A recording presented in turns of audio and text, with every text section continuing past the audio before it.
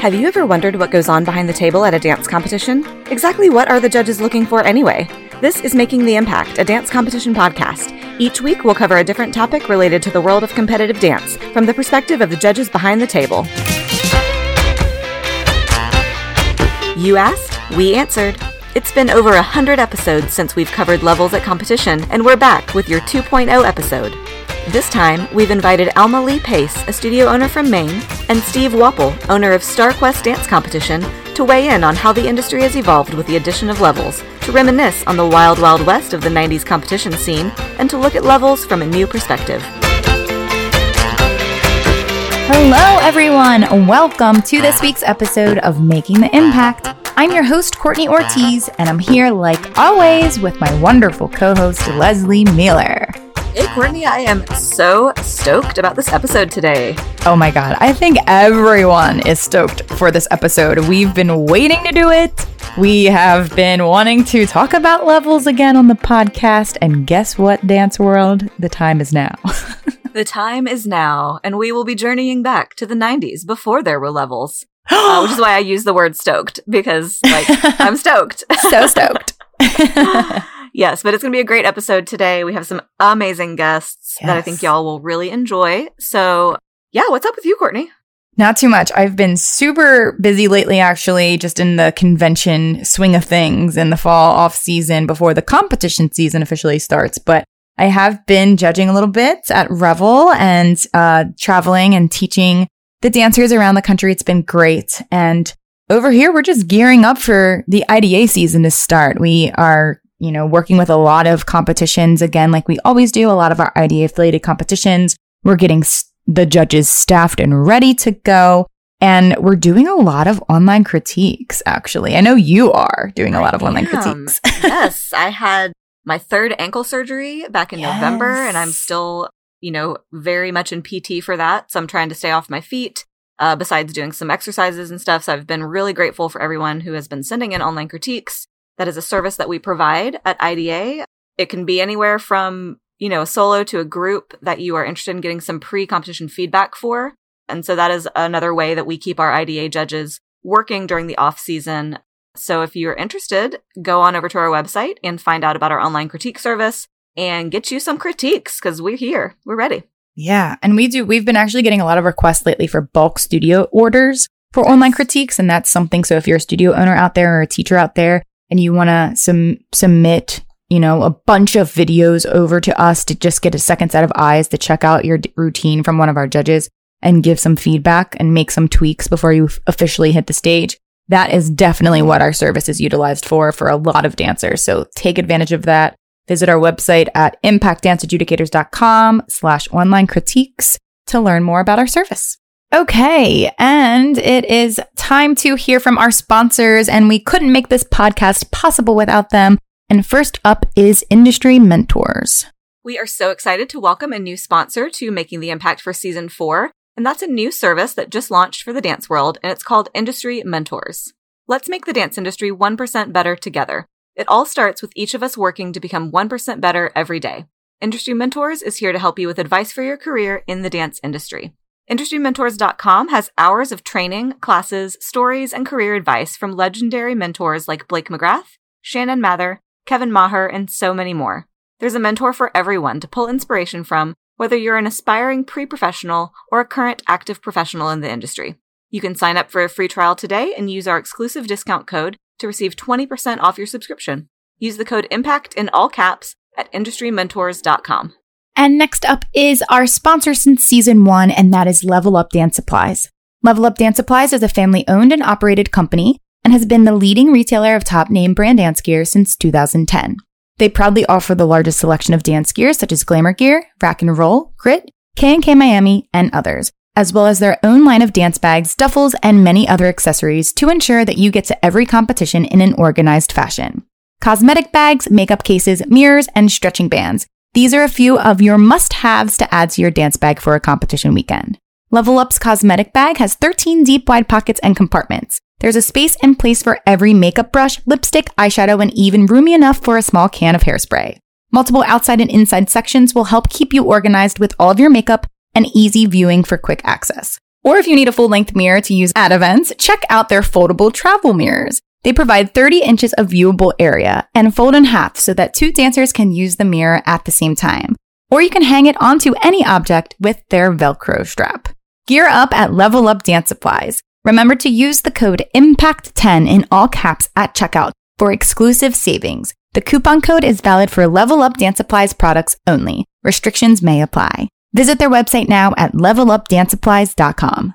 Next up, we want to give you a quick rundown about our new Platinum Premium podcast subscription. If you haven't heard yet, if you're new to our podcast, we would love for you to join now to receive exclusive content and monthly bonus episodes for members only.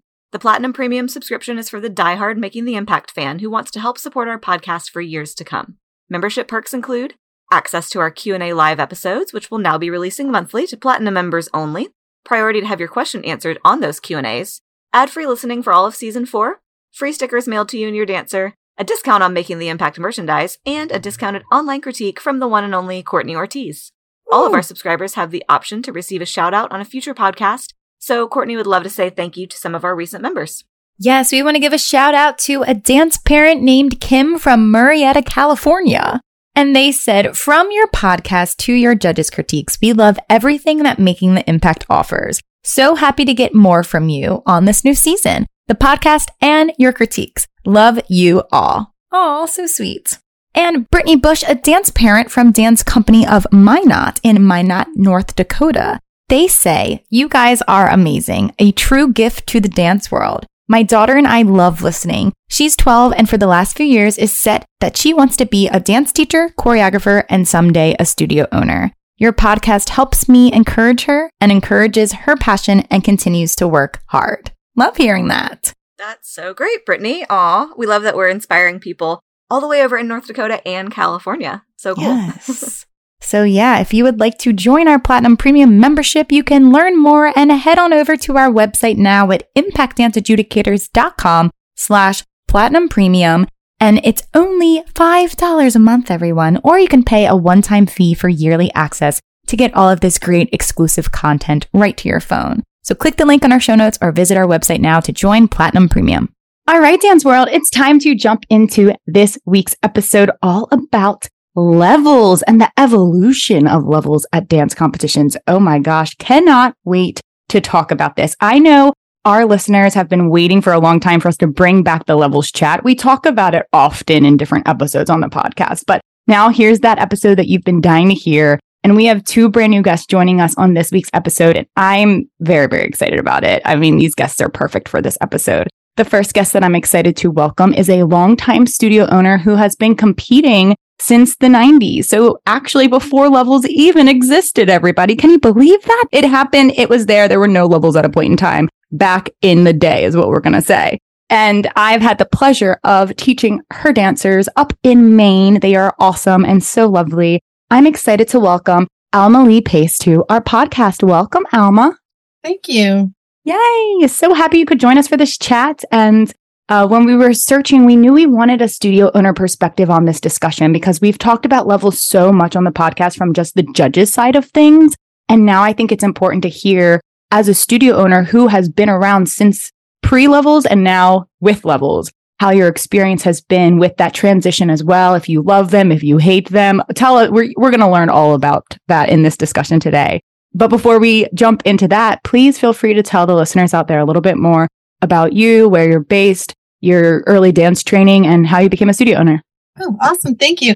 I've had my studio open for 32 years, or we're in our 32nd season right now, and loving that we are able to still be here after COVID, all the COVID shutdowns. So it's amazing.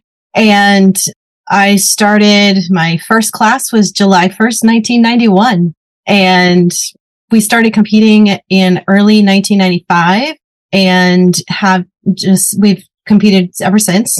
I'm a member of Dance Masters of America. I've done teachers training school, and I chaperoned for the SHIP program for several years. And I'm also a national examiner, helping other teachers and mentoring other teachers to certify through Dance Masters. And I really love being involved with the program, and I love being involved with helping helping teachers become better teachers and inspiring them and being able to pass that on to our kids. Yes. Love that.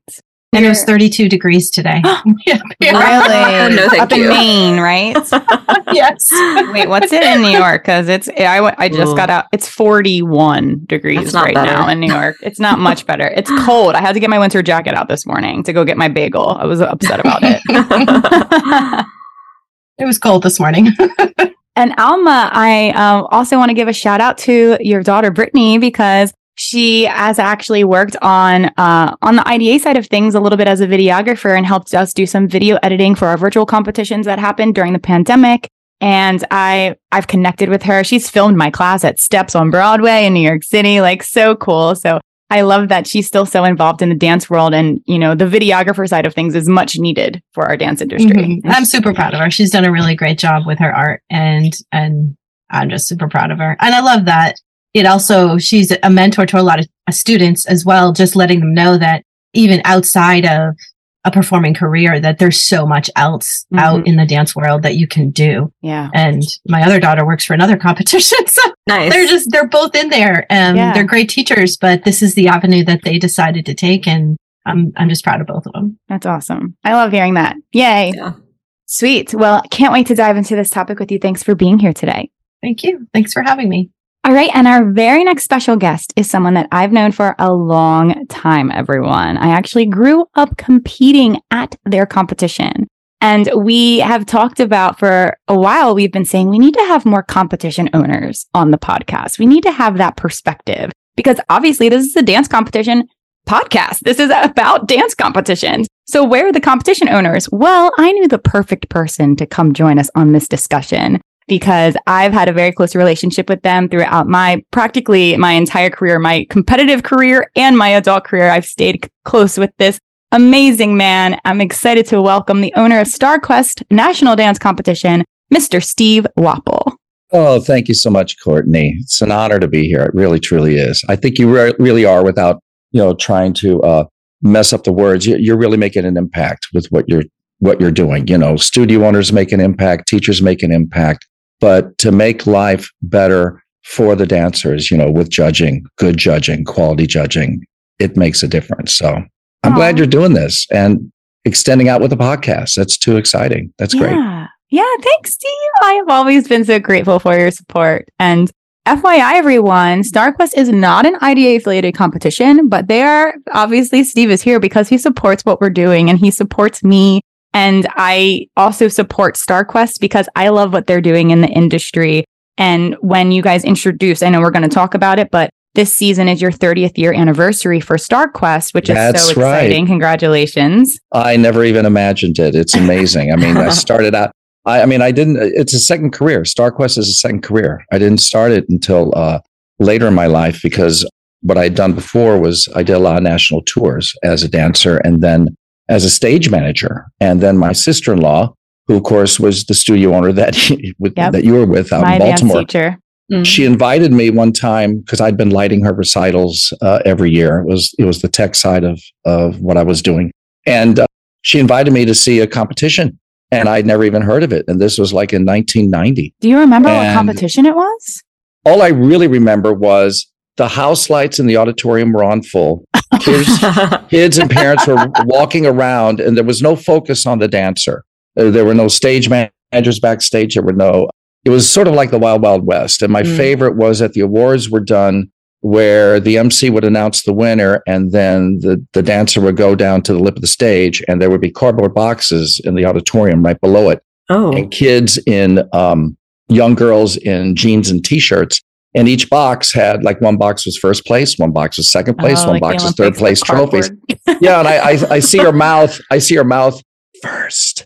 And then the girl had first. Oh, that's me. And gave her the trophy. Oh my God. Oh, wow. We have come a long way since then. Oh, yes. In terms of staging, because the initial thing I really recognized was that the opportunity for a dancer to dance is one thing. And in the studio, it's very focused and very private. But when you're out there in the public in an auditorium, you have to set up the conditions to make sure that the dancers, everyone is looking at that dancer and the dancer can communicate to the audience.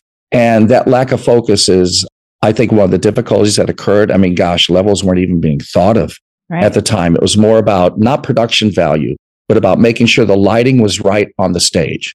Have the house lights out, have a stage manager backstage, let the kids experience Broadway style stage management. And if we did that, hopefully they would dance better. Because the bottom line goal in any Broadway show or anything, even as Alma knows on her recital, is to remove any impediment to having a great dance. You want to make sure that all the obstacles are removed. And even just the little bit of having your focus thrown when you're backstage before going on. I mean, Alma, you know how this goes, Oh, yeah.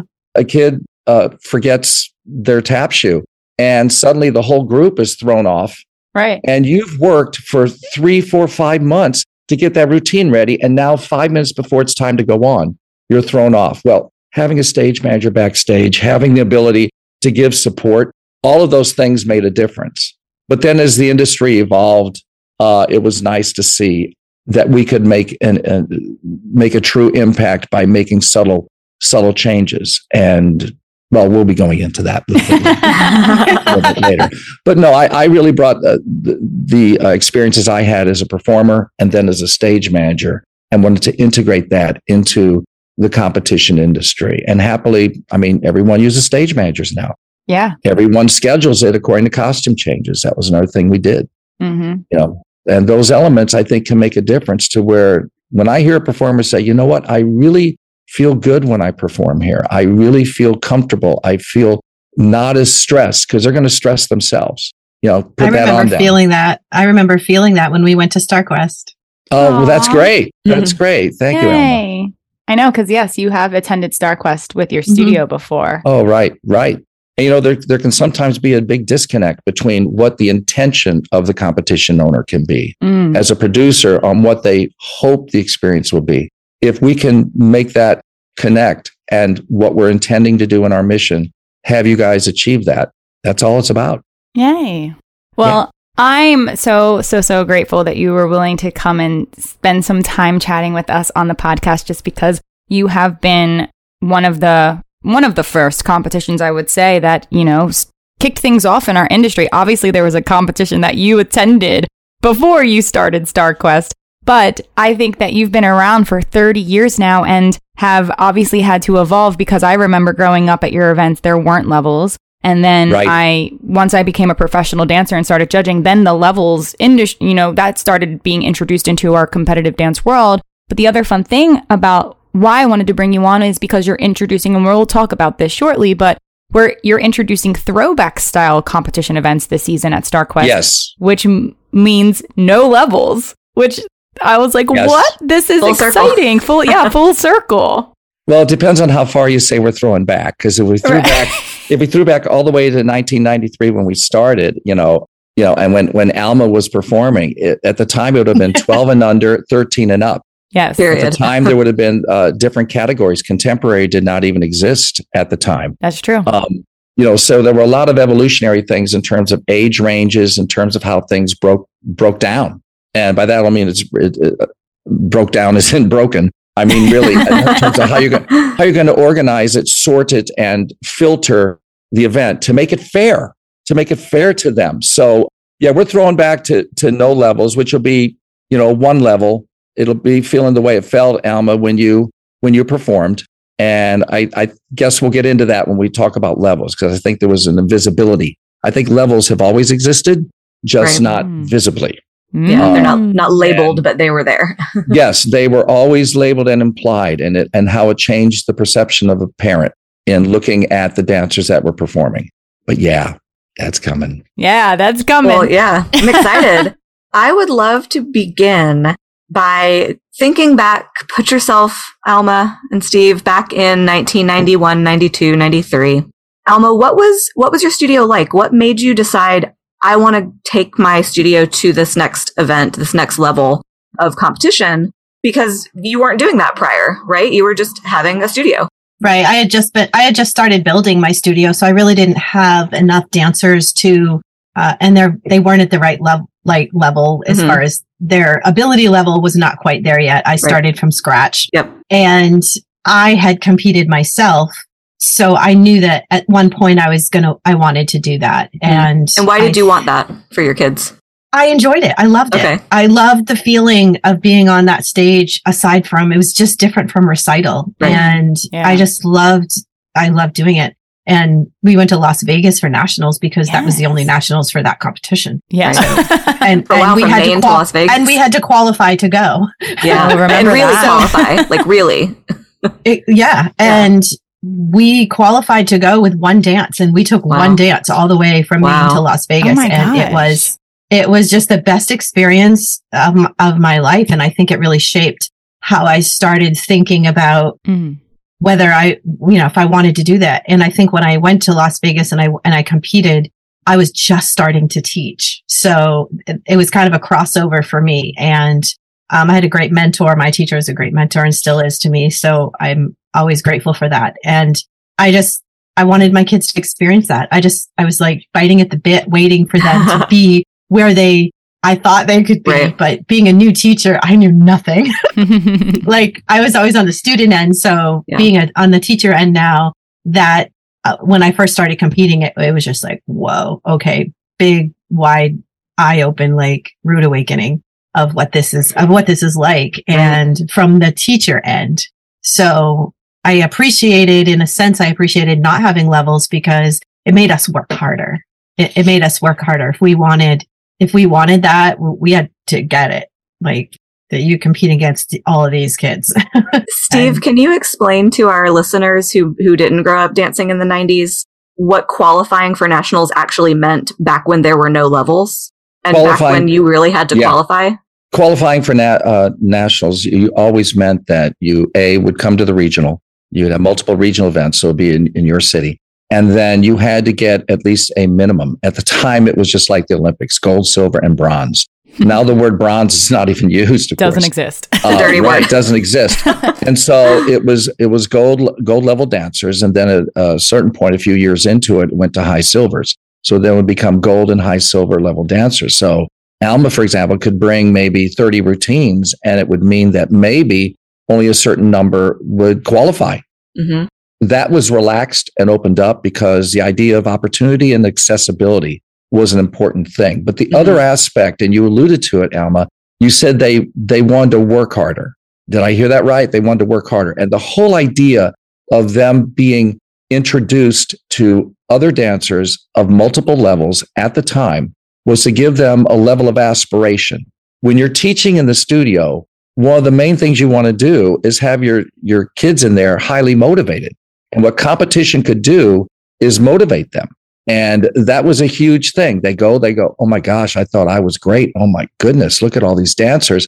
And then they get back in the studio, and I'm not saying it's easier to teach, but it's easier for a child to learn when they are passionate and more committed to it because they want to work and achieve something that they tangibly saw was possible and experienced. And that feeling is, I have to say, almost magical. If you've ever been in the studio where you see the child working really hard and they finally achieve, I finally got a triple pirouette. Oh my God, I never thought in my lifetime I'd be able to go beyond a double. Yeah. So I hope that answered your question, Leslie. It did. Well, because I looked at a website for a new competition the other day, and it literally said, if you come to regionals, you qualify for nationals. Yeah. If you come. Yeah. If you set foot on that stage, you qualify. And I was like, that's different. And, it shifted. It shifted again. It was about creating more accessibility. Yeah. To come. In fact, StarQuest 15 years ago, I just dropped it. I just dropped the eligibility because I felt that let a studio come, to whatever regional they want. If they can't make it on our date regional, that's fine. But they're still welcome to come to nationals because that exposure of seeing so many studios from around the country is huge. And why limit them? There was times when certain competitions had you could pre-qualify at nationals. Yes, dance. We did that. Yes. I don't think that really exists much anymore, but that was a thing. Whereas if you decided to create a dance after you competed at regionals, but you want to perform it at nationals, then there was the first day of nationals where it was just pre-qualifying competition. I think you still might at that time still had to have scored a certain score to be eligible to, but most people did. And most people did. Yeah. So But I do remember those days. I was a part of that a few times with some random dances at my studio. You're right, Courtney, because a lot of them would go, well, I know I believe I can qualify. I should get this hands down based on everything else I've been doing regionally and where I've been placing. I'll make it. Yeah, no problem. They had to pre-qualify. Yep. Exactly. I'm curious. This is really just for me, but I think listeners might be interested. Steve, back in the 90s, before you had levels, I think for years there's always been sort of a few little organizations that sort of group together competition owners to be, just colleagues and confidants and things like that, like the ADCC. Was there something like that in the 90s where y'all all kind of came together to make decisions or anything? In the 90s, it was the wild, wild west. Okay. Everyone was an island. And as a comp owner, because even internet was still infancy. Right. And communication was through fax or phone. And there were a few owners that when I started introduced themselves. But other than that, we kept to ourselves because at the time, starting out, we were a competition and you just felt we were in quote competition with each other. Right. That dynamic changed as more competitions came on and all that, but it was a bit lonely.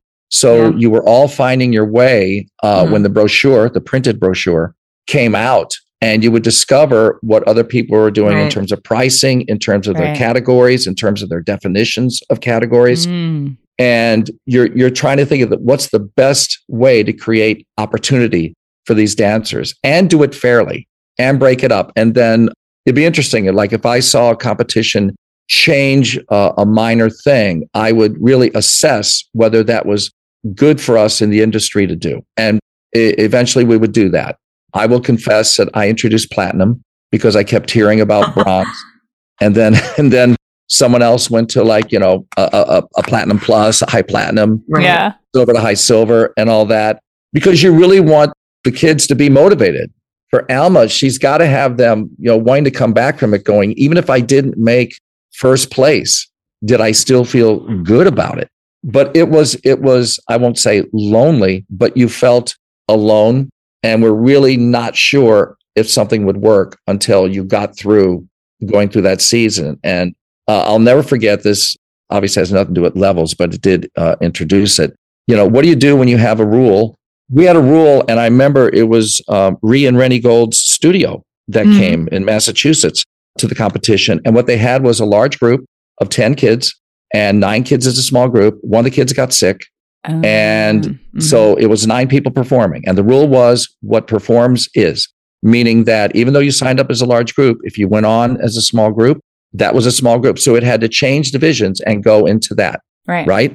However, there was a time limit of 4 minutes for a large group and only 3.5 minutes for a small group. And their routine ran 3 minutes and 45 seconds. I had nothing in the rules to allow for that. I had to take points off because the rules had that.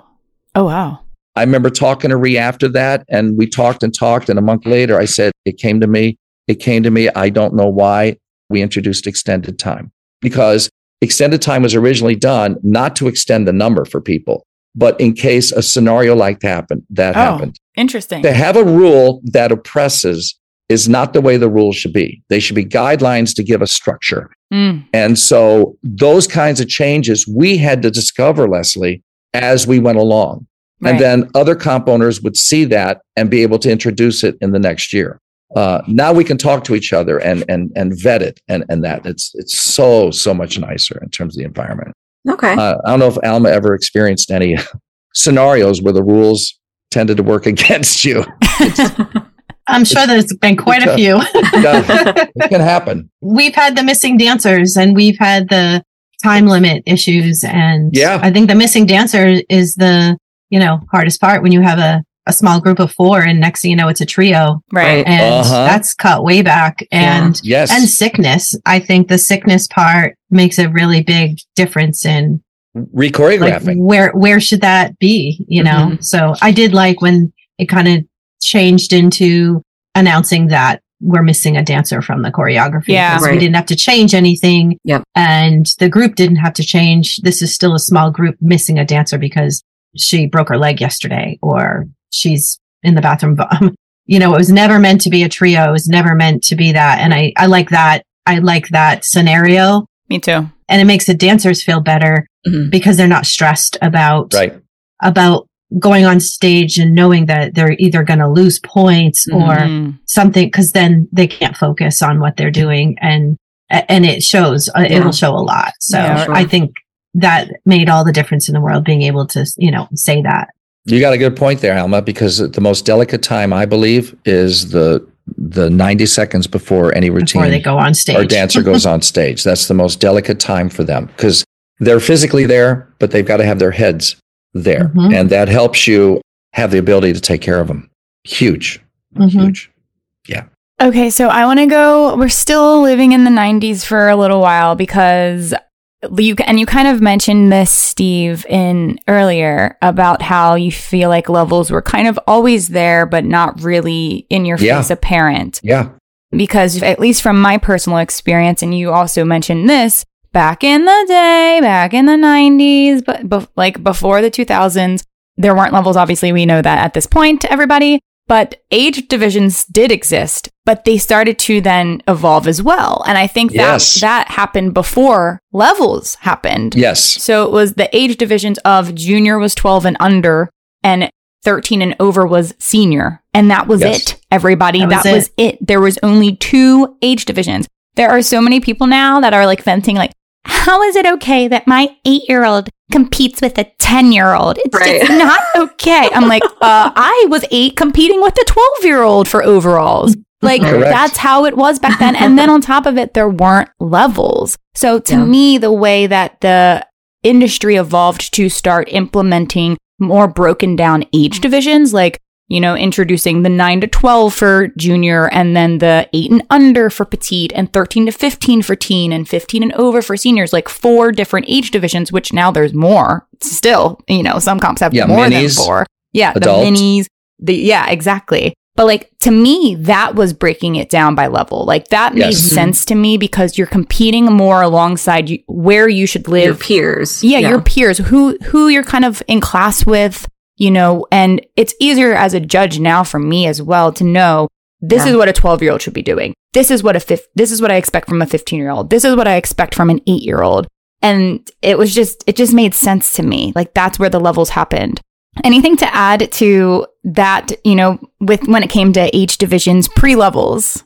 The only thing I can add to it is that one of the things that was discovered would be that because a child is a certain age, what was not taken into consideration was the number of hours a week they would be dancing. And what also wasn't taken into consideration or looked at really at the time, because it's like layers of an onion, would be when a dancer goes on stage, what is their commitment level to being a really, really good dancer? In other words, they might be showing up for dance, but they might also be doing other things. No judge in the world is going to know that. Only the studio owner knows that.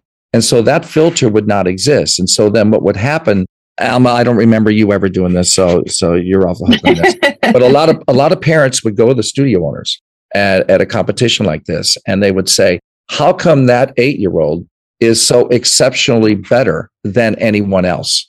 You wouldn't necessarily know that. It would be because, well, in reality, that 8-year-old is a rec level dancer. You didn't think of that, but the parent saw how huge a gap there was in the performance level. And I want to clarify this big time.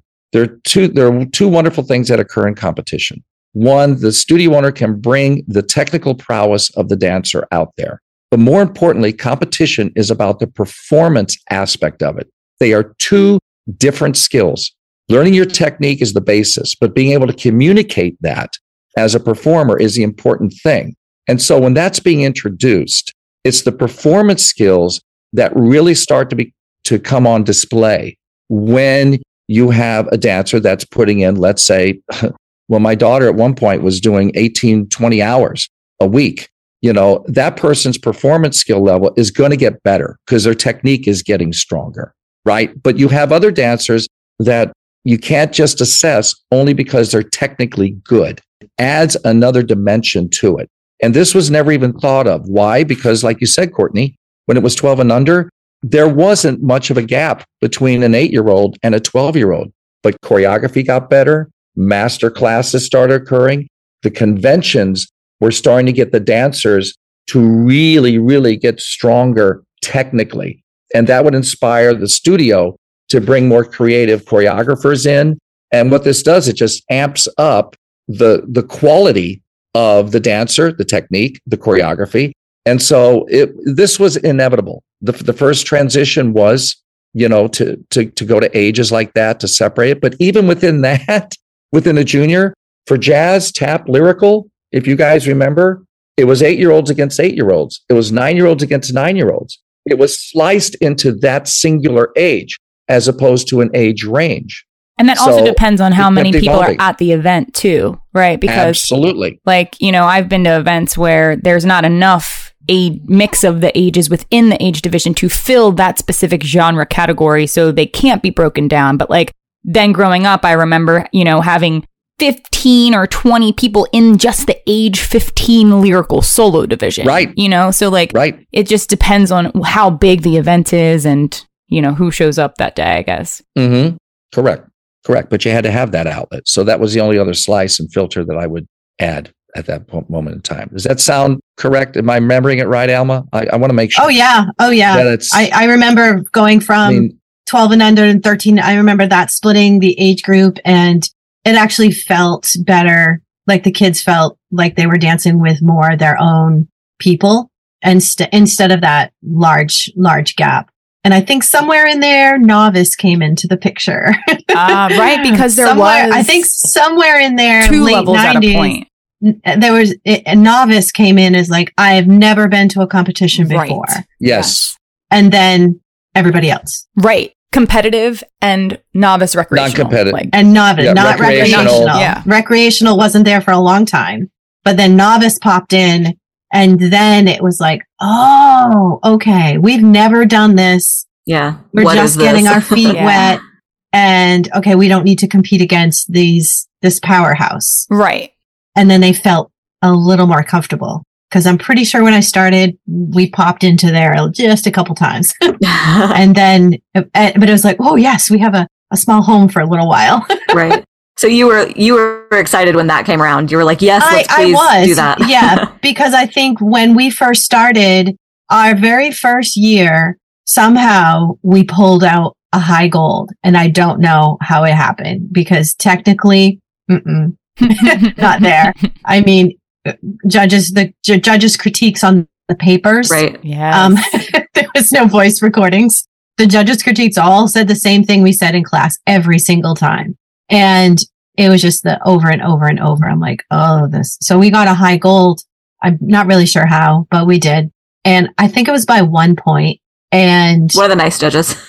And it was probably 5 years before we ever hit anything again. Wow. Because we competed with the powerhouses. We competed with there was no level. So when novice came in we don't do this all the time. We're still getting our feet wet, and we jumped in there and it was okay, this feels okay, we can do this. Yeah. And so I think we may have jumped in novice or any dancers that hadn't competed before.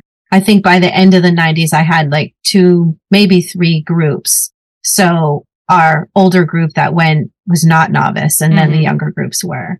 And I think today we still do that today, is our little minis and babies are usually always novice because, yeah, Alma, you bring up a really, really important point. And that's one of the other things that novice and ultimately rec did. I cannot tell you how many times, and use the term powerhouse, a studio would come, a studio owner would call and say, Steve, I'm not coming to you this year. And I would say, why? And she'd say, because I know the studios that are in this area and I will get slaughtered. Mm-hmm. So I don't know if that's a good thing for them to feel or not. To be concerned about your studio, because you got to be worried about the kids, again, being motivated. And so the really, really amazing thing would be novice introduced the ability for a studio to come in that was not a powerhouse, that would not have to worry about being slaughtered, and still get to experience competition. And then just like the original experience at a nationals where you see better kids, you're not competing against them, but you're still seeing them. Yeah. perform and that can still help you. And there were so many studios that were out there just starting out like you were, Alma, and, building your dancers and letting them develop. And they might be 3 to 5 years away from being, I won't say a powerhouse, but really feeling that they can be contenders. This gave them the opportunity to see those performances and, again, inspire them back at the studio instead of going and going, I've lost before I even got on the stage. Right. That was a horrible feeling to hear. And that's what the parents were consistently telling the studio owners, and then the studio owners sharing with us. And that's why that came about, to create more accessibility. And I think it was a great, great thing, because that's what got, going into the 2000s, that's what I think catapulted the industry. It would have stayed the same if it was only the powerhouse studios.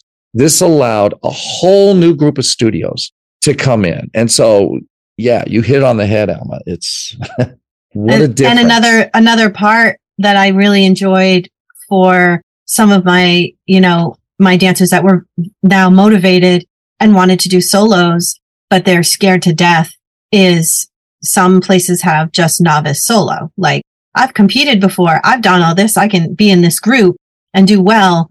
But oh my gosh, I've never danced by myself on stage at a competition. And so there's some places that will have a novice solo category. And my kids love it because they can go get their feet wet at a solo and not feel like they're defeated before they get there. Because they know there's going to be 35 lyrical solos in the teen division. At least 35, At least. So it gives them a chance to go get their feet wet and see, do I want to keep doing solos? Do I want to do this? And I've had some that'd be like, nope, not doing that again. I'll stick with my groups. I'm comfortable. Right. This is where I feel like I can shine my best. And some have just not done. So they still do them at recital, when they're older, but they've just competing a solo. It's stressful. And some of them ate it right up and just went and did titles and did all that. I don't know how kids do it. I don't know how I did it. I mean, I said this before on the podcast, like there have been times in my adult professional career where like part of my duty as a teacher at some events is like, you have to do a solo at the show. And I'm like, I am not a solo dancer anymore. Yeah, okay, no that thanks. was my really years. And I am now a professional ensemble dancer. Like, I feel for these kids when they get out there. It's true, though. Like, I'm not also, so that's you think what jobs are. Right. That's what jobs are. Jobs are not a solo. Jobs are in the back corner kicking your face being tree number 4. Like, that's just, so like, no wonder people feel more comfortable being tree number 4. Right. It's so funny because all you guys had your own careers. You had a career until you were 18. You had a competition career. I mean, these dancers have spent so many hours. It's like high school. It's an interruption for me. It's a way. They were like, there are times you're just exhausted, coming in on a Monday and the rest of the high school, your high school friends are going, what's wrong with you? Yeah. It's Monday. Yeah, it's like, what you do all weekend? Let me just say, I was just at a comp. Yeah. It's like, I was winning first place at a competition. I had 20 costume changes. Right. I'm exhausted. Now I have to go to math class. I was there from 7 a.m. until 11 o'clock. Oh, please. And then it was awards. Right. Oh, wow. That's a podcast done to itself. Oh, gosh. Exactly. Okay, writing that down. Yeah.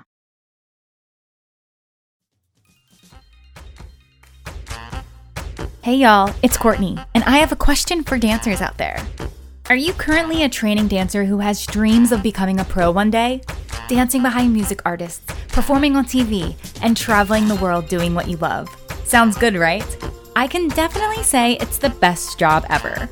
But breaking into the professional world may look overwhelming at first, but not if you have the amazing resources offered from IndustryMentors.com.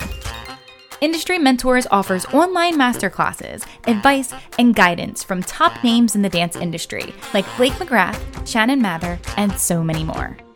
Dancers of any age can start learning from inspirational dance educators and choreographers, where they'll give advice on how to develop your dance career.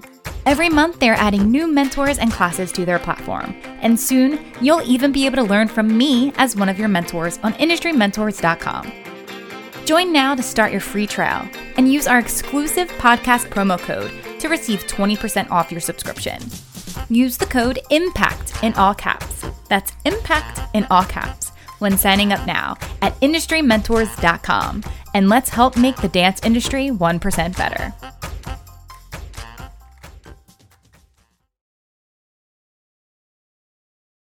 So talk to us about, we had to get here at some point. Talk to us about the intermediate level, because, I think we can all very much agree accessibility is important. It was realized early on, things evolved to allow many kinds of studios to come to a competition. And then for some reason, now we have this middle level, which I think based on, I work for a dance competition, so I can see the dance bug. It is intermediate. Everybody at this competition is entering in the intermediate level. Nobody's entering in competitive. You got a couple people in novice, and intermediate is like 80% of the kids. Tell me about what happened when we started intermediate levels and why. And with that, can we also say when was this introduced timeline wise? Because I want to know. I don't actually know what year. I remember the 2. I don't remember when intermediate happened. I remember the 2. We've determined that there was like a non-competitive level and a competitive level at a time. And we all seemed like that worked out pretty well. So when did that intermediate level get introduced into the industry? Do you know, Steve? Yeah, I can tell you the timeline for StarQuest and where we were in that curve.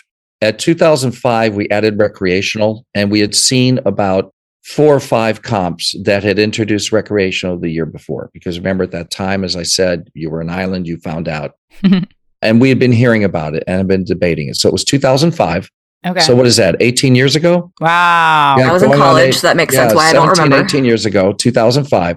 In about 5 years later, about 2010, we changed that name. Everyone decided to not use the word recreational because now, just like bronze in terms of awards, it started to have a negative feel at the time. So we changed it to New Star, and everyone had their own inventive words, but it was still recreational. Around 2012, around 2010 to 2012, that intermediate level was starting to be added. Okay. And we did it in 2013. So we had what we called Select, then Classic, and then at the time it was New Star, but now separate from New Star in 2014, we called it Nova. And this happens more with younger kids, like with the minis. You can't, how can you call a mini a Select? They don't have the technique. You can't do it. And are they really intermediate? They aren't really. But if you just call them recreational, even though they're taking a lot of class in that, there was yet another split, and we called that Nova. But it's just like the ages, slicing them up.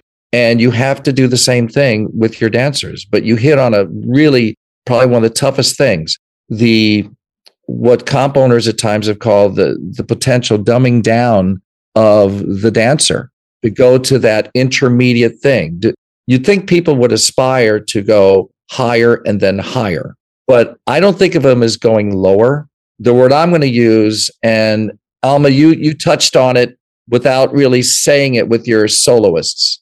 They could go out as a recreational solo. And the word I'll use is because it was safe. It's safe to go out there because the judge knows, the judge's expectation clearly knows you're out there, you're testing the waters, you're not really a select or classic level dancer. You're going out there and you're gonna test the waters, and that eliminates a lot of stress for them to feel safe. And I think the levels do that. They make you feel safe. So hey, instead of do I want to be potentially 13th or 14th in select, or would I rather be second in classic? And I think that kind of thinking comes into play. I mean, I'm not 100%. Saying you think that way, Alma, but I know studio owners have different thoughts. I mean, I'd be curious on on how you looked at that. But those are the dates, Courtney. Thank you. Yeah, that makes sense because I didn't start judging. That would have been right when we started judging. Yeah, I didn't start judging until like 20. I think my first time I judged was like 2011. And then I went on tour, and then I came back 2013. Yep. So that makes sense. But I do remember when I started getting into it, I was like, what is going on? What is this? Like, I grew up in this world. I took a hiatus as a pro, went to be a pro for a minute. And now it's completely different world. Like, it just felt so different when I, got on the other side of the table in many ways, but then also just even in how the events were, what was happening at the events. And what you don't even know, Courtney, is chicken or the egg. I mean, think of this, Leslie. Whose idea was it? Right. Whose idea was to introduce levels? I'm telling you, I'm not saying it was the parents' idea, but picture the parents going to the studio owners saying, quote, this doesn't feel fair. Yep. Even though these are 8-year-olds or 12-year-olds against each other, it doesn't feel fair. They give us the information, right? Because they're sharing it with us. They're frustrated. And the problem is, just like any rule that doesn't work for you, it didn't feel safe. It didn't feel like there was opportunity. And so I'd love to say that any particular comp owner is being brilliant and thinking of it, but no, we're listening. We're hearing what you're saying. And that's the brilliance of the competition owners. Well, you're listening. If you don't listen, your business doesn't succeed. On behalf of all comp owners, thank you. Yes, because we do believe that. We do believe we are listening and we are doing our best. And sometimes doing our best is not going to get us 100% there. But you know what? We'll shoot for the moon. Hopefully we'll get past the trees. So that's all we can do. But that's a tricky part. Yeah, I think that middle level was our home for quite a while. We hung out there, and as we were growing, at the same time, we were growing as teachers as well. Technically, we weren't there yet.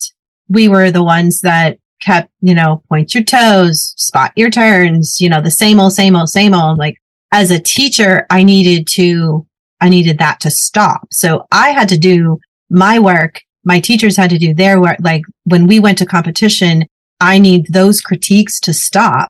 And I had to, like my older group, I make them compete in the higher division.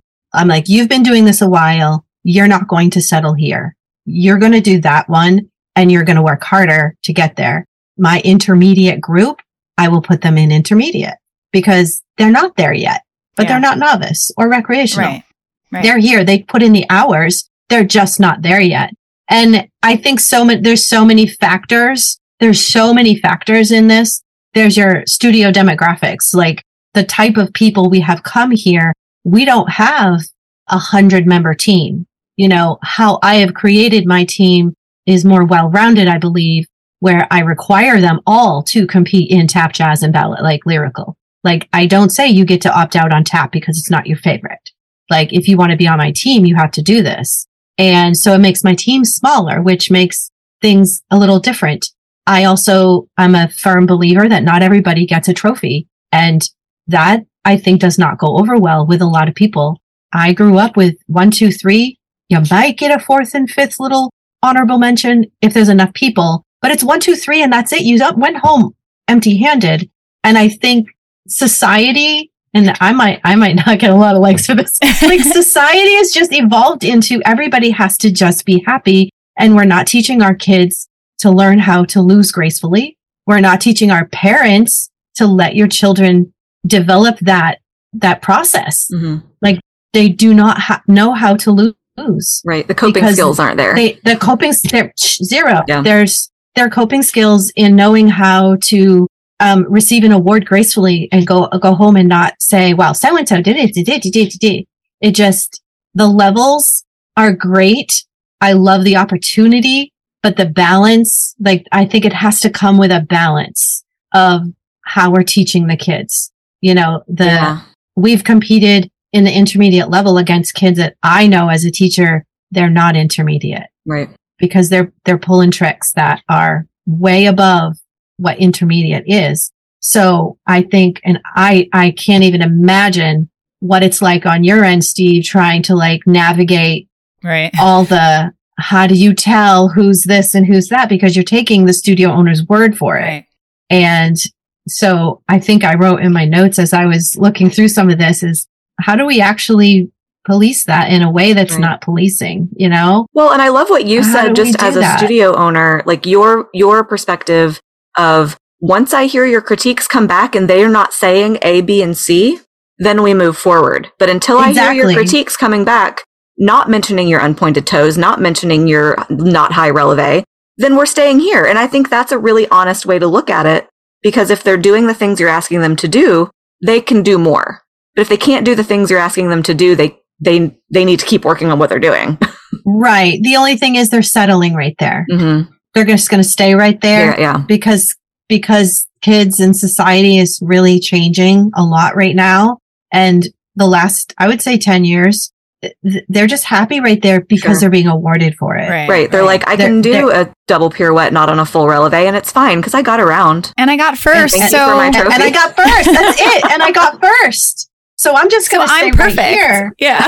And exactly. And I almost want to go back to the 90s where, and I always tell the kids that I'm like, see that first place, like that was earned. Right. And that got me to nationals. Yeah. In Las Vegas, the one number. Qualified.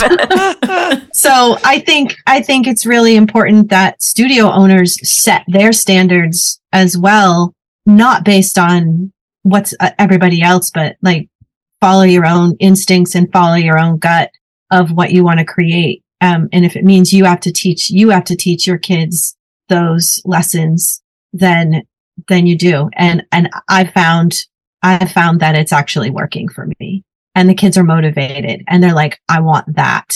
And I just had a student yesterday say, I want to register for a title. It's your first year doing a solo.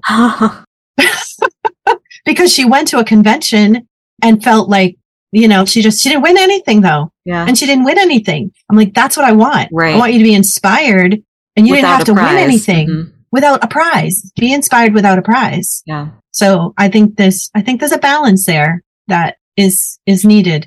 But I like novice. I like the middle level. We've hung out in all the levels, and it's knowing that where your kids should be and really trusting that, figuring out, because there are studios that don't do it.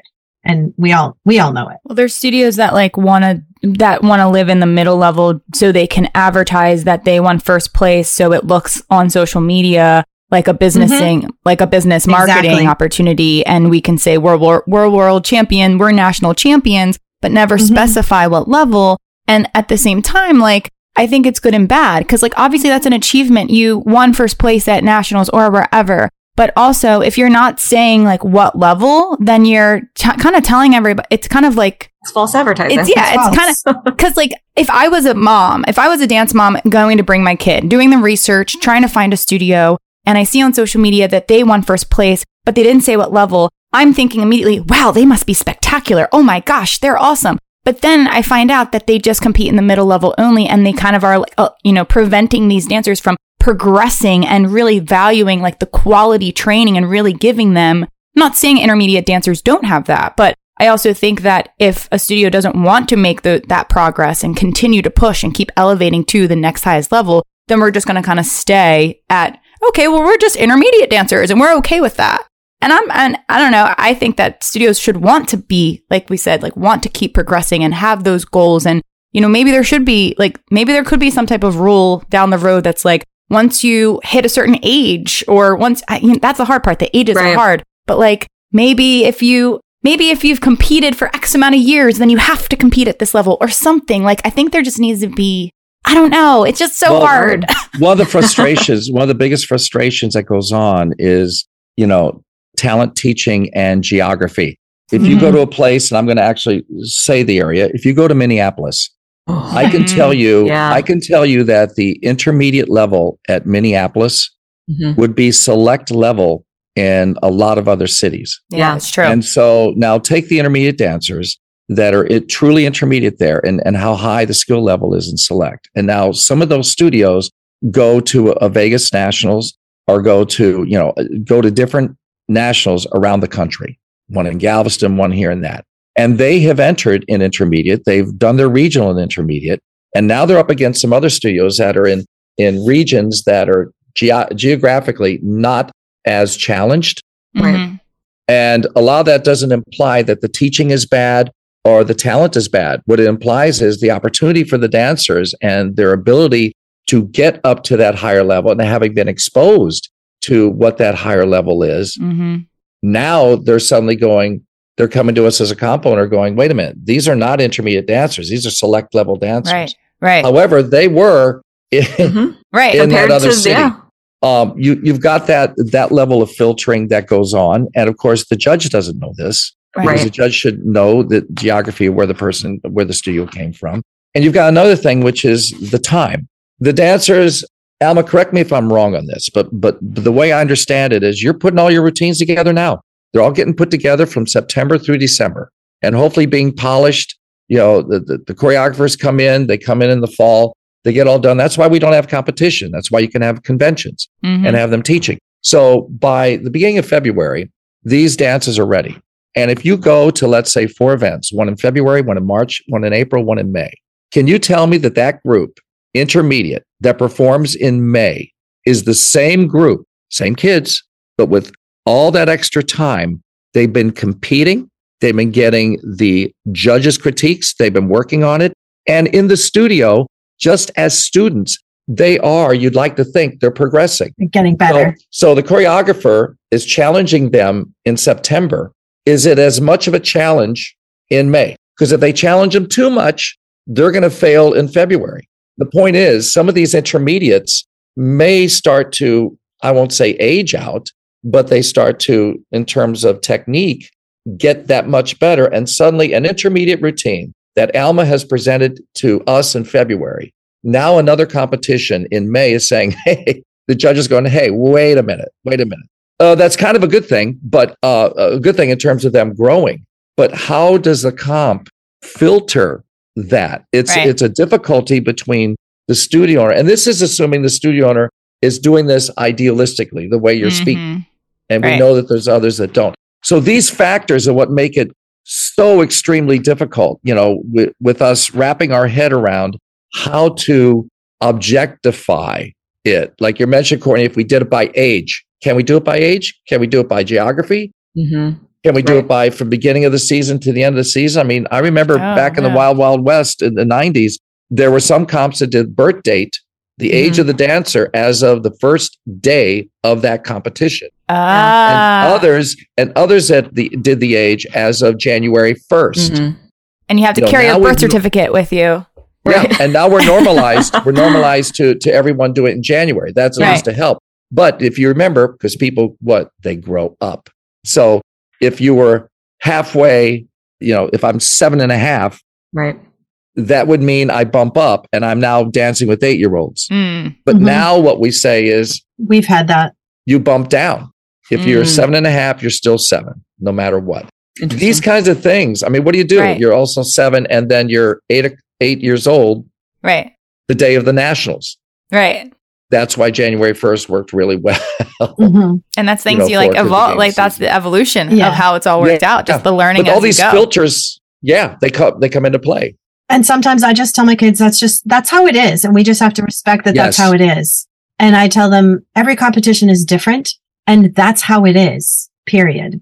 Like these are their rules. They're not mine. And we follow their rules. And if it means that in February, you're competing as a junior, but in May, you're competing as a teen because it wasn't, when it wasn't January 1st, when it was the first day of the competition, we have had that happen. And it's like, that's the way it is. And that's teaching the kids that you don't get to create all the rules. You don't get to create all the boundaries. If you want to compete, we compete with the way that they have it. Right. And we respect that. Right. And I think a lot of that has gotten lost. Totally. Because everybody kind of wants it their way. Right. They want it their way so that they are happy and I can't even imagine I've had people, I'm like, don't you dare call the competition. Absolutely not. That's a big no-no. If you call the competition, you are off my team. Like a mom? Yeah.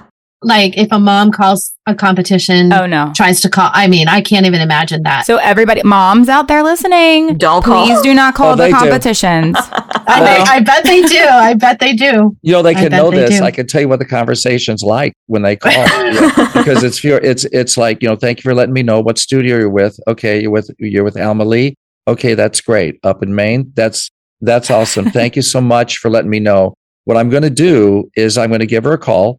And I'm going to let her know that you expressed this concern and it will all go through her because it's important. Turn it right back around. It takes care of it, because I think the studio owner should know because there's so much you guys know that the parent just doesn't know. That's why you're there acting as an agent on their behalf. Right. Because there's elements in terms of how you can present it to us and everything. And I think that's been part of what has helped competitions, introduce all these elements. And by the way, the fact that we're talking about levels 2.0 is as tough as it is and as frustrating as it is. And it is frustrating. It really is a very frustrating thing. it's really great that over the years, for me, I can say 30 years, we have evolved to the point, the industry has evolved to the point that we don't talk and worry about the ages as much. We don't worry about the categories as much. We don't worry about the time as much. We're really focusing more on the levels. It's really gotten to be, instead of having to worry about extended time, instead of having to worry about this, that, and this, it's really about the levels. And it's getting more focused in on just this one area. If we could just solve it. I know. I think that's almost a beautiful thing, but then it's like, well, shouldn't we be thinking about the time limit too? Like, I don't know. There really is so much. I think at the end of the day that I've said multiple times on the podcast, and Alma, you just said it, is that just follow the rules, everybody. Just follow the rules. Like, I cannot stress it enough. And like you mentioned, Steve, about the whole like regional thing, and as far as different regions have different, higher calibers than others. And like geography. That is 1,000% true. Yeah. And then also you have a judge who's flying in from wherever, and they might have never seen this caliber, or they might have higher expectations than the judge sitting next to them, things like that. But I think at the end of the day, just make sure studio owners out there, when you're registering, follow the rules. Don't do it for the win. Follow the rules. If the rules say that you train between these amount of hours, if you don't fall into that doesn't mean you put your dancers in the level below. That means you put them where they belong. Like, there's rules for a reason, for the structure that you were talking about, Steve. Like, it would be a free-for-all if there were zero rules, but like, so many rules are getting relaxed, and I can't speak for StarQuest, and it just sounds to me that you guys really enforce your rules, which is amazing. I wish more competitions would, because there's so many people just slipping through the cracks, and then when they slip through the cracks once without following a rule, like even something as simple as like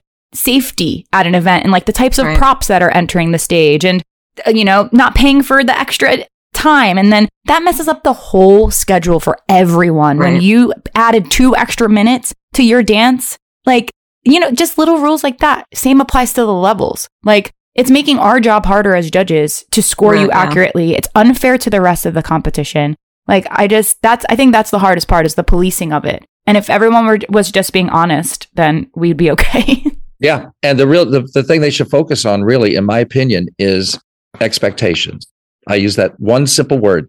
If you follow the rules and set the expectations correctly for your studio, because you know your kids.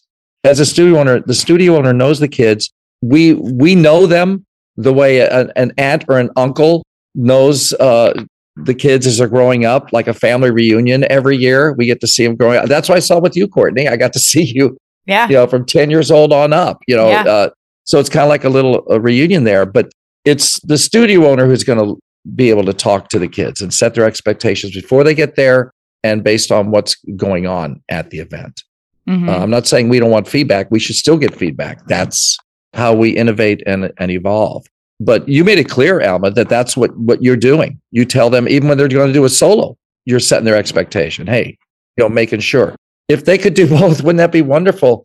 Have rules and have an expectation. Oh, yeah. I also like the I don't know if it's a bump rule, where if the judges feel if the judges feel like you do not belong at this level and you belong higher, I wouldn't say bump down, but if they, and we have had it happen to us, but it's also how we explain to the kids. They're like, why did I not do as well? I'm like, we put them where we thought they should be, but if they did an astounding job and like the judges thought they should be in the higher level and they scored them that way and moved them, we would explain it like they felt that that's where you belong. Right. That's a compliment. That's a huge compliment. And to rank lower in a higher level is better than higher in a lower level. Yes. Yeah. And that's how we teach them. That's how we tell our kids. We don't try to be like, well, you need to be this, it's not, you're going to be in the intermediate level because we want you to be standing up there with the top 10 at the end of the day. I mean, everybody wants that, but I would love for you to be standing up there when it's the higher level. Right. Right. And if you scored with the higher level and that's where you placed, and like, be proud of that. Totally. Don't be proud that they thought you deserved to be there. A point with that is that most times when that does happen, which is rare, and honestly, like a lot of the comps that I work for that have levels don't really tell us that we can bump. I will say that. So I wish that more competitions would be like, absolutely, if you think someone deserves to be bumped up. But there is a difference between whatever the highest adjudication is. Like, let's say we're talking intermediate level and we're watching a dance and it's really, really great. There is a difference between a dance that is going to get the highest adjudication in intermediate and a dance that needs to be bumped to the next level. There are two different, like, correct. You can still get the highest. That just because you get the highest adjudication doesn't mean that you don't belong in intermediate. You still might be an intermediate level, but then there's those, other dances that are just truly beyond that. Like, we can tell you are ready. Like, there are so many times when my critique says, I'm like, you are ready for the next level. Please, please at the next competition. I even say at the next event, at your next event, schedule put yourself, compete there. And I promise you will do equally as well. Because most of the time, those dances, if we are eligible to bump them, they still place in the top 10, everybody. I'm not even joking. Like, they might be a few ranks lower, but at least they're competing against who they should be competing alongside and not dominating a level that they don't belong in. Yeah. And they can also understand at some of the bigger events, most of our events are, fairly good size. We will do a top 15 in some instances, or even depending on the number of solos with teens, for example, we've done a top 20. There should be recognition, even with that many dancers. It's nothing wrong with being 18th. Oh my God. Out of like 150? Out of 150, I'd be 18th any day. Yeah, exactly. So it's not a thing. And the other thing that we offer, that's one of the things you can always ask for, Alma, and any of the studio owners can know this when they come to StarQuest, is we will let you know where you would have placed. Like, let's say you're an intermediate or you went to select. We'll let you know where you would have placed if you go bump up, where you would have placed in classic also. Oh, so you will tell them about if they swap the level or something. The score. Well, it's not that we do that. I don't want to mislead here, but we see a routine and it gets bumped, right? And of course, that kid only gets 18th. The score once it's down is an objective thing. It's no longer subjective. The critique is subjective, but the number is objective, and so that number stays there, just like your birth date, right? And what that number means in the select level compared to everyone else is a certain placement, right? But there's nothing wrong with saying, if it was intermediate, it would have been this. And just them knowing that, imagine you can go back to your student and say, yeah, you got 18th, but that's what this was when you started. Now you see you're because these are people that are now on the cusp. These are kids that are now growing and going there, whether it's because of, like I said, time, or where they are in terms of geography. Even the event you go to this year in Lancaster, Pennsylvania, you might have a lot of different studios you're up against next year. So that comes into play with all this, in spite of levels. You know what else is kind of interesting when we've been talking about just like how you brought up the scenario of like a studio saying, I'm not coming to your event because I'm going to get creamed because I know who's coming. That didn't exist back in the day. Like, you didn't know who was coming. You just showed up. And then when you got there, you're like, oh, shoot, they're here. You know what I mean? Whereas like now you can go on social media. You can go to everyone's, like, you can stalk every studio in your area. You can look at their schedule. You can be like, oh, shoot, that studio's coming to StarQuest. I'm going to go to another one because they're going to cream me. Or I'm going to go to a different location. You know what I mean? Like, and it's sad that it's gotten to that point because I wish it was just like, let's just go. And I think that also, at least there's levels, and if that's what people are seeking. But that is something I respect about the conventions, that they don't have levels. And I want to kind of get to that point of your throwback competitions for StarQuest because I was just so intrigued. And I know you had this idea and we briefly talked about it because I've been saying for a while, and Leslie, you brought this up too, with the ratio of, majority of entries at regular competitions are living in this intermediate level. And I feel for the advanced dancers. I feel for the advanced dancers. All lonely up in that category all by themselves. Sometimes they are only competing against one, maybe two other studios. There have been events where studios come and they're competing against themselves in advanced level. And that's where I dislike levels, because I feel for them. I want it to be more competition for everyone.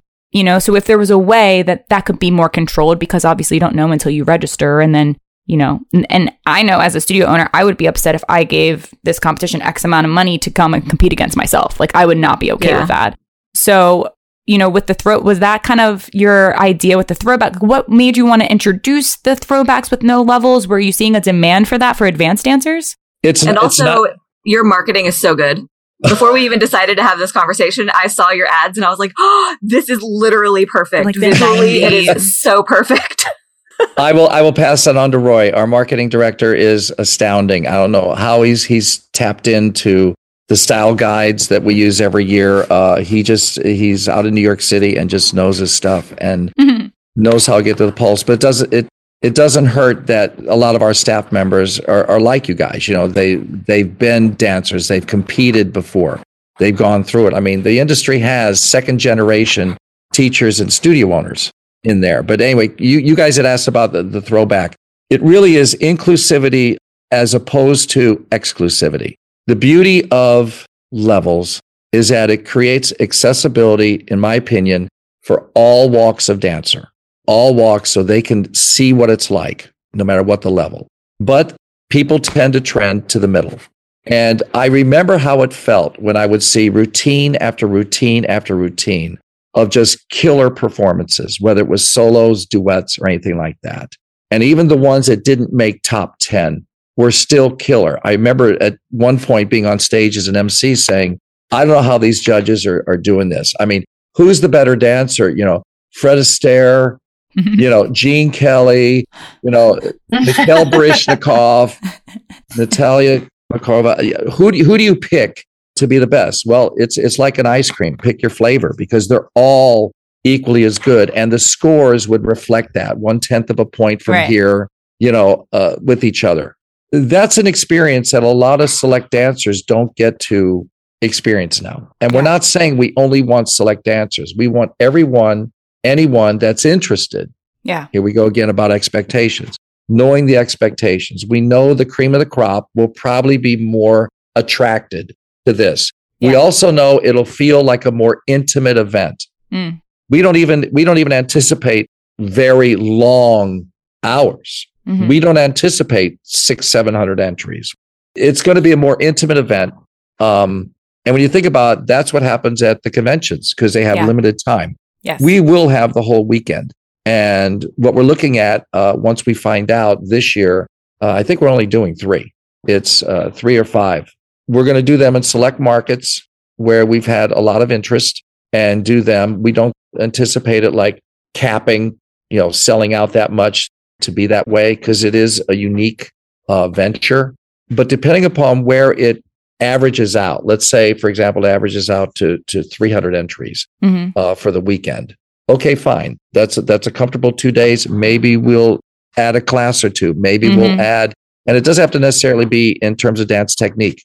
It might be on confidence. It might be on some other aspects that we're looking at being able to introduce, setting expectations, talk to the dancers about setting expectations. There's a lot of opportunity for them to learn things that there's not a chance to teach at conventions. And so this will be the beginning, and we'll see what the level of interest is. But I think, Courtney, it'll be more a thing of, certain select people will want to do this. And I think studios like Alma, if you have some kids that you think want to test the waters, this is their chance to test the waters. And that's why I would set the expectation. Hey, if you think you're already a select level dancer, have at it. Go for it. If you want to see what it would be like going against it, give yourself a chance. Yeah. I think it's great. I think it'll honestly help just bridge that gap a little bit with the overpopulation of the intermediate level and entice people to maybe want to, get their feet wet into that higher division and see how they rank. And also for the comfort of the studio owners knowing when they register what they're getting. Again, with that whole ratio thing, when you enter into a regular competition, there's 4 different levels, and you don't know how the ratio is going to pan out for where you're divvying up your dances. Right. And at least with this, that it's just one level. There's no, everyone's against each other. I think that's fixing a problem in our industry. Well, stripped away and simplified. Yeah. What will it feel like? Right. Because it can also be a really good teaching moment too. Yeah. It can also be a really good teaching moment for kids that have kind of shifted their ideals to I just want the trophy, or I just want to, just if you want to compete, go compete. Mm-hmm. Yeah. Go compete. Well, I think it's also good for kids too to understand that, like, back in the day, gold, silver, bronze, it all came out of 100, right? Every judge has always had 100 points.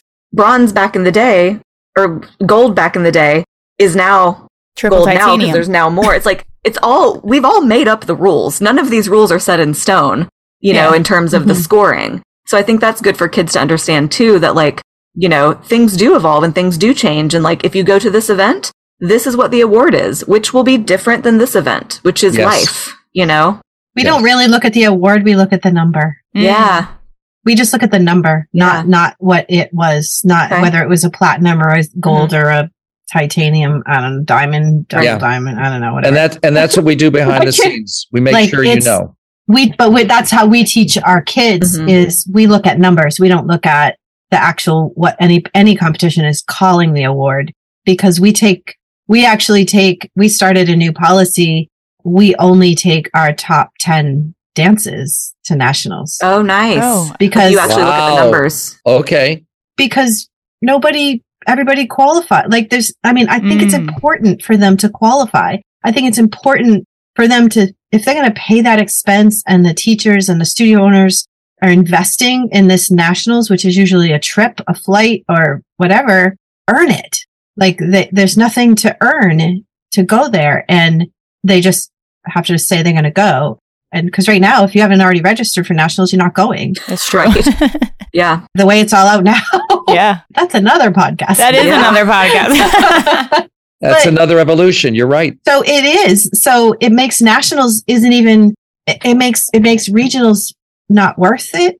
Mm-hmm. I dare say, like, I think everything should be worth something to them, and they need to learn the process, which in school sports, that's the way it is. You have to win your games to go to your playoffs. Right. You have to win the playoffs to go to the states. Right. Yep.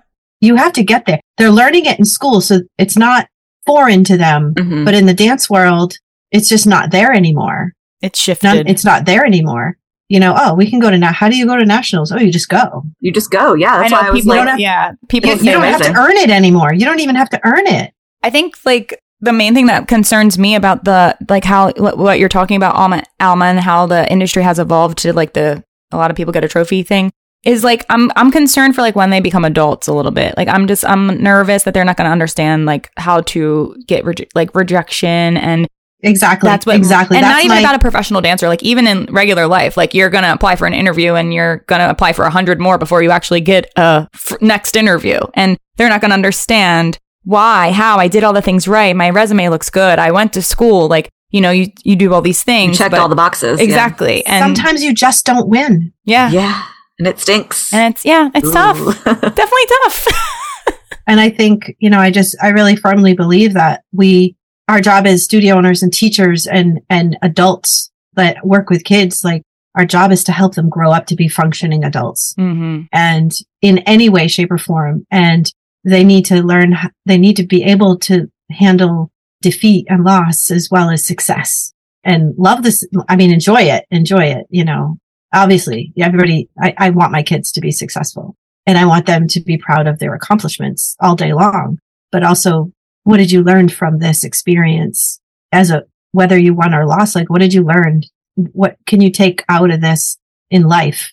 And I think that's our job, not just, I think competition has to have more meaning behind it. Yeah. And it's funny you say that. I think one of the biggest, I can't call it frustration, but one of the things that we've had to be very clear about for our entire staff as a competition is we can create the environment, a supportive environment. And everyone, Lisa Starquest, and I believe this is true of just about every competition, looks at this and goes, whatever that performer or group receives is a reflection of the best they could do that day. I might have gotten a platinum a month ago, but today it was high gold. And that's my best today. That's my personal best. And we can only go so far in having that environment and everything, because we do have to leave it to the studio owners as agents and their parents to parent them. We can support them. We can do everything to make their life user-friendly and remove the obstacles.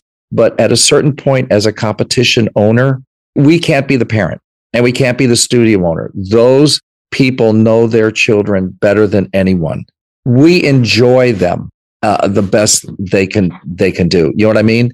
And we even share with the studio owner a lot of times, well, so-and-so seems to be thinking this way. We think, because we're concerned, but we know we can't, I don't want to use the word interfere. We can't step in. You know what I mean? We have to leave that, but we try to stay alert and awake and aware. And that's a tricky all balance. thing. It's balance because we've got to let you guys do your work. And so hopefully we're doing ours, and hopefully it meshes. And that's the goal in terms of competition. And one of the idealistic goals of Levels, to help them have that, be on the right highway. Mm-hmm. Yeah. Totally. But we have to let the studio owner determine which highway it is. Yeah. It's a good analogy. Yeah. Wow, y'all. Well, I think that we need to wrap up this beautiful discussion, although we could probably sit here all day and chat and continue. Already? Oh, wow. I know. Levels 3.0. 3.0. Gosh. Levels 3.0. There you go. There'll be another evolution eventually, so we'll have to cover that. That's true. Yeah. Yeah, there'll be a 2.5 before we even hit 3.0. Oh, there we go. Who knows? It'll just, It's I got to update my browser first. Oh my gosh. This was so great. And you both shared such great advice and life experiences from different perspectives through the years of the evolution of Levels at Dance competitions. And I'm sure that all of our listeners probably I hope all of our listeners loved this wonderful discussion. It was so informative. I learned so much too. I know. It's so much fun. So thank you so much for both joining us today on the podcast, Steve and Alma. This is awesome.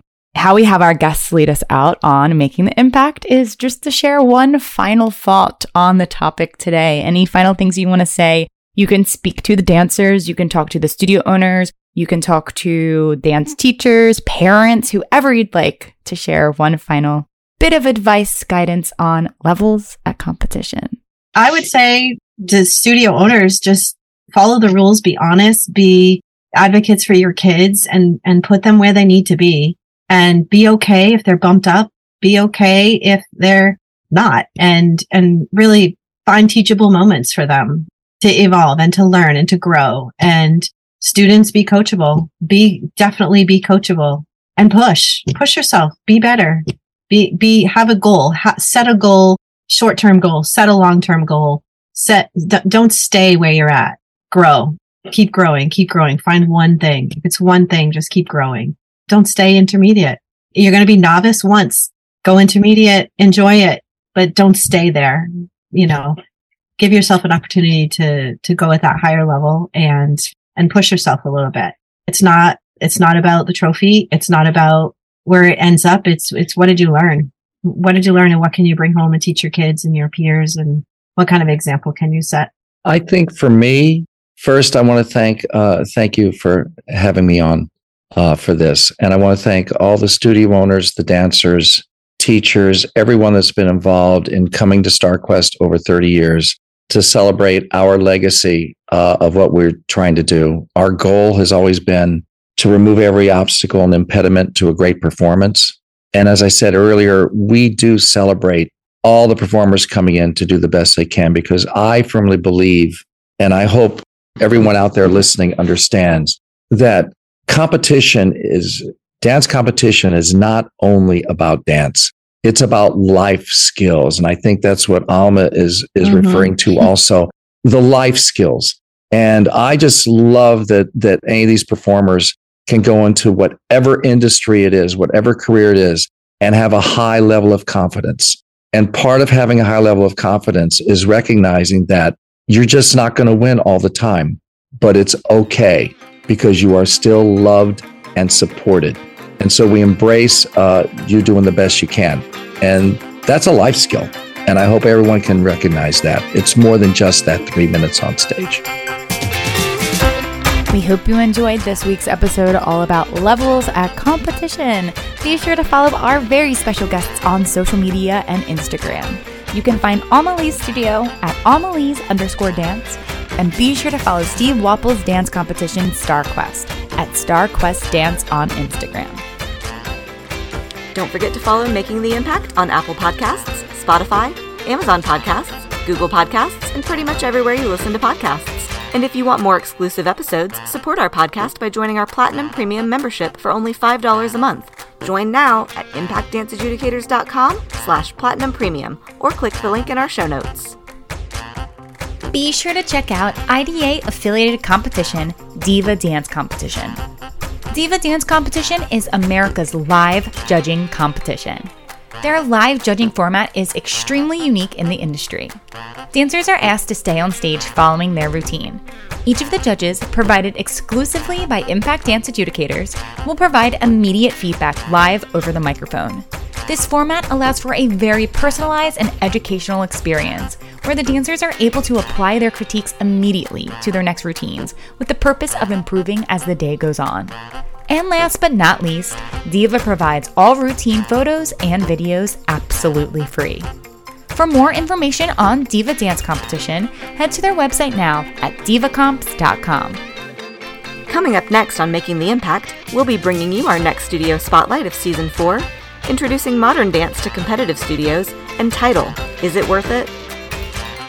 We hope you enjoyed this week's episode. We'll see you next week. Until then, keep dancing.